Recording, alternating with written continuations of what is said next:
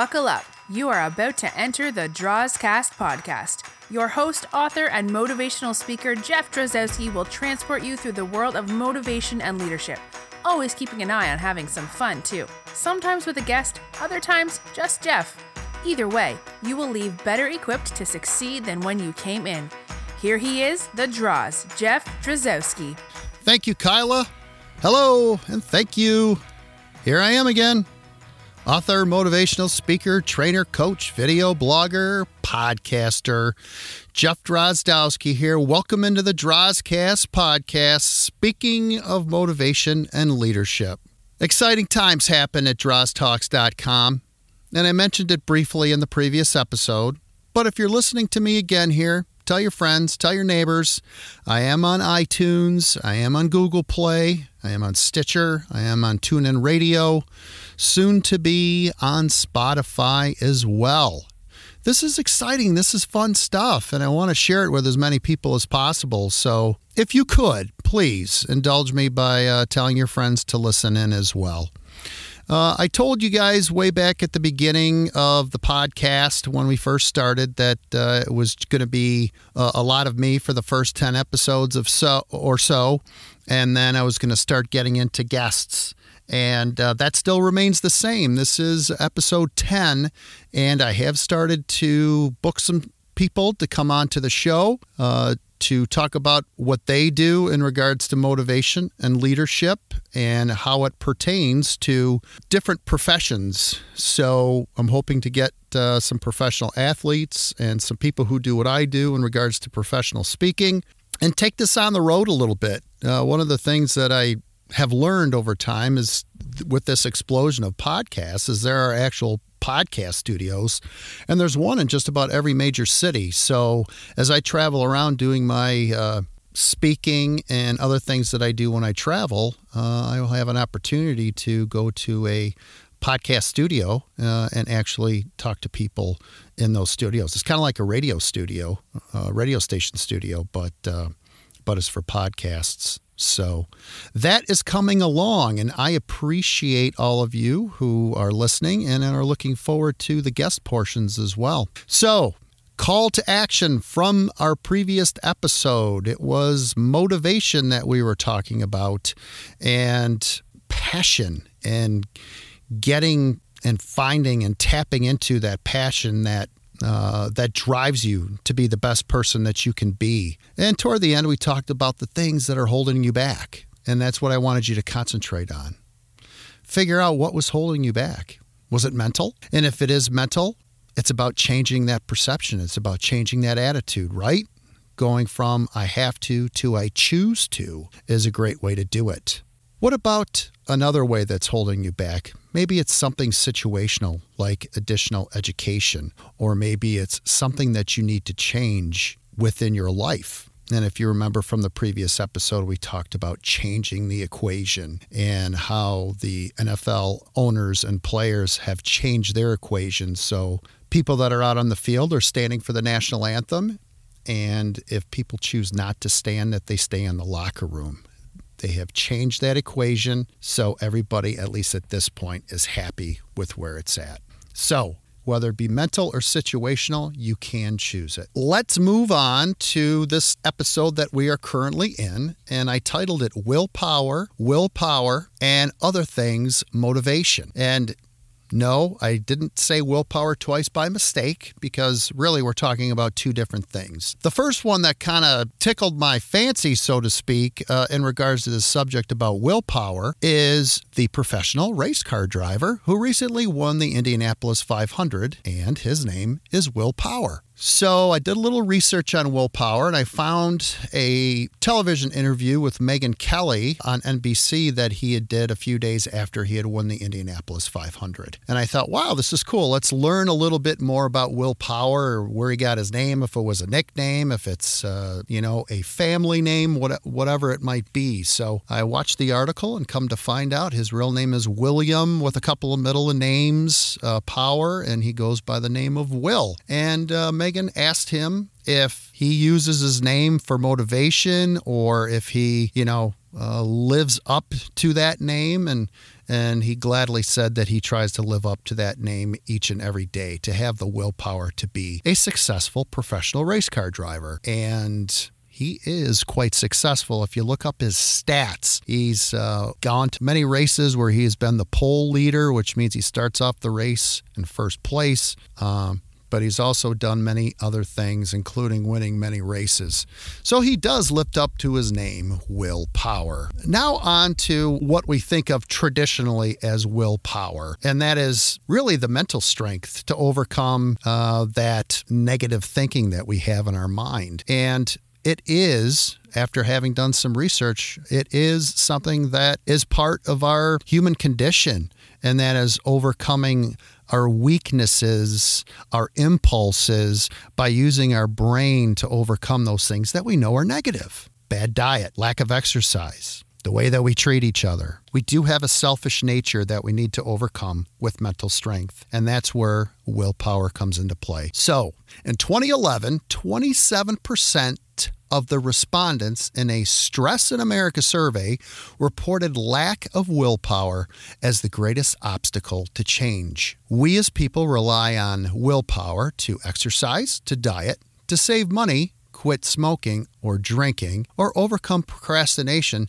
just to mention a few. And ultimately, that willpower helps us accomplish our goals. It impacts every area of our lives. Most people have an intuitive sense of what it is, that is willpower, but many lack the scientific knowledge that can help understand what undermines willpower and how we can make it work with us, that willpower, instead of against us. First, let's define willpower a little bit more traditionally. According to the American Psychological Association, most psychology researchers define willpower as these 4 points, what I'm going to say here. So it is the ability to delay gratification, resisting short-term temptations in order to meet long-term goals. Second point, the capacity to override an unwanted thought, feeling, or impulse. Third point, conscious, effortful regulation of the self by the self. And then fourth point is a limited resource capable of being depleted. It's because we don't harness it, in my words. We don't harness that willpower to use as a benefit for us more than we should. Any way you look at it, people with great willpower are happier, and this is according to studies, happier, healthier, more satisfied in their relationships. They make more money and further advance their careers than others with low willpower. And also, people with great willpower are able to better manage stress, deal with conflict, and overcome adversity. All from your brain, folks. All because you make conscious decisions to better yourself in those areas. So, a little bit about the science of willpower. Where does it stem from, so to speak, within our brains? It comes from a little area called the prefrontal cortex, or PFC. So moving forward, we'll say PFC instead of me trying to say prefrontal cortex. So PFC is the part of our brains right behind our forehead and eyes that's responsible for abstract thinking, analyzing thoughts, and regulating behavior. This includes mediating conflicting thoughts, making choices between right and wrong, and predicting the outcome of our choices. So really, in real time, we can tell whether we're making a good decision or a bad decision in many instances, especially when it comes to ourselves and being better people or making good decisions for ourselves in regards to, say, diet, exercise, professional decisions as well. So in simple terms, it controls what we pay attention to, what we think about, and even how we feel. Hence, it controls a lot of what we do, that willpower is. So again, it's that ability for us to look into the future to say, is this a good decision, a bad decision? And then do we take that information that we know and utilize it for better long-term success? Or do we just kind of rely on the short-term success or the short-term impulsive gratification, really is what I'm trying to say here. And as an example of this, I would like to use something that I've been working on really since I became a decision-making adult. When I was in college is really when I started to decide that I was going to start eating well and having that play a role in my overall success, not only in the short term as a baseball player, but in the long term as I get older.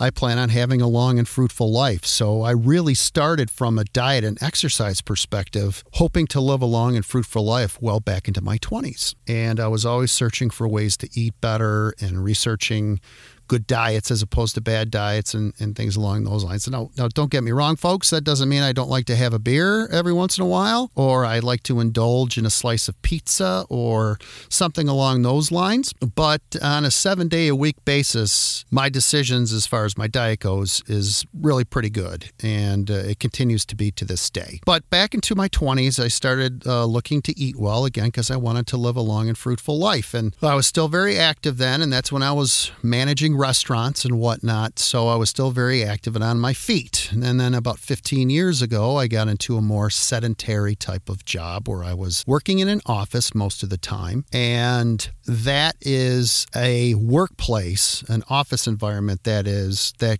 can really get your diet into a bad place, depending on what we do with it. So I made the conscious decision that I was going to bring lunch to work most days. And if I didn't, that I was going to go to some place where I could have a healthy alternative as far as a meal was concerned. And, if you go into an office environment or you work in an office environment, there's cake and all kind of treats around all the time and people bring in stuff they don't want in their house. And if you don't have that mental discipline, that willpower to not eat it, then you can just sit there and eat all kind of stuff all day long. And the other thing that I did 15 years ago was I became much more disciplined as far as my exercise was concerned. Again, thinking ahead and thinking, how am I going to live a long and happy life? And that's to stay moving now. So I exercise quite regularly, along with all the other things that I do as far as writing and podcasting and video blogging and whatnot to keep myself busy, one, and then two, to really try to keep myself healthy for a long and fruitful life. People who are stressed out also have lower willpower. And again, I can speak from, personal experiences that are so true. When you get stressed out, your discipline level goes down quite a bit. And especially for me, when I'm angry, I make decisions based on the fact that I'm angry or feeling bad for myself, than actually continuing to make those good decisions. So stress, self-criticism, and temptations are some of the biggest obstacles to your willpower, while the power of paying attention is one of your greatest allies. So that, again, goes to focus. So focus is another strong part of willpower. Willpower challenges A willpower challenge involves a conflict between two systems, your brain, as I mentioned earlier, and your impulsive system, immediate gratification. So how do you do this? You can train yourself just like anything else. There's such a strong ability to train your mind if you decide that you want to do that. So training yourself to notice when you're making a decision rather than acting on autopilot can be a very effective strategy, including exercise, healthy eating, meditation if you choose, and relaxation into your life are sure-footed ways of increasing your PFC activation and willpower, that mental strength that we've talked about. In essence, it is time to train your brain to pause before you act, before you make that bad decision. Another important item that I would like to mention briefly is a reward system that you can have for yourself as well. So as me, again, I'll use my diet as an example. 6 days out of the week, I eat very well, but I also treat myself to kind of feed that impulsive side for a brief time, but then get back on it and continue to make those good decisions. And I've used my diet and my exercise as personal examples here, but just to touch on it before we get into the Droz Cast quotes of the day, you can apply these things to your professional life as well and your relationships. So it does come down to discipline to have a great relationship with a loved one, and it does come down to mental discipline in order to be a great employee for the company that you work for. The Droz Cast quote of the day. The first quote comes from Roy Baumeister. And he's talking about short-term gratification as opposed to seeing things in the long term. So Roy says, people with low willpower use it to get themselves out of crisis. People with high willpower use it to get themselves into crisis. Making that conscious decision is what he's saying. Another quote is from Dan Millman. Willpower is the key to success. Successful people strive no matter what they feel by applying their will to overcome apathy, doubt, and fear. And that goes back to a previous Drozcast as well. That doubt that creeps into our brain, overcoming the doubt. So that is going to conclude this episode of the Drozcast podcast. I look forward to talking to you again soon. As I mentioned, we're going to start getting into guests here very, very soon, within weeks now instead of months. And for your homework, folks, what I'd like you to do is do some research on the subject of willpower. Expand it a little bit from what I was talking about. And I will expand on it as well. So when we get together again inside the Drozcast podcast, we will talk a little bit more about motivation before we get on to our next subject. And I will keep that a secret for right now. So take care, Kyla. Please do us the honors. And thank you, Drozcast podcasters, and we'll see you again soon. Thank you for being part of the Drozcast. Check out Jeff's website, droztalks.com, to find out more about booking Jeff for your next event. Also at droztalks.com, you can purchase Jeff's book, Inspired: How Our Differences Are Changing the Workplace, or inquire about Jeff's training programs and personal or executive coaching. All of Jeff's video blogs can be seen on his YouTube channel, Jeff Drozdowski. Thank you, and bye for now.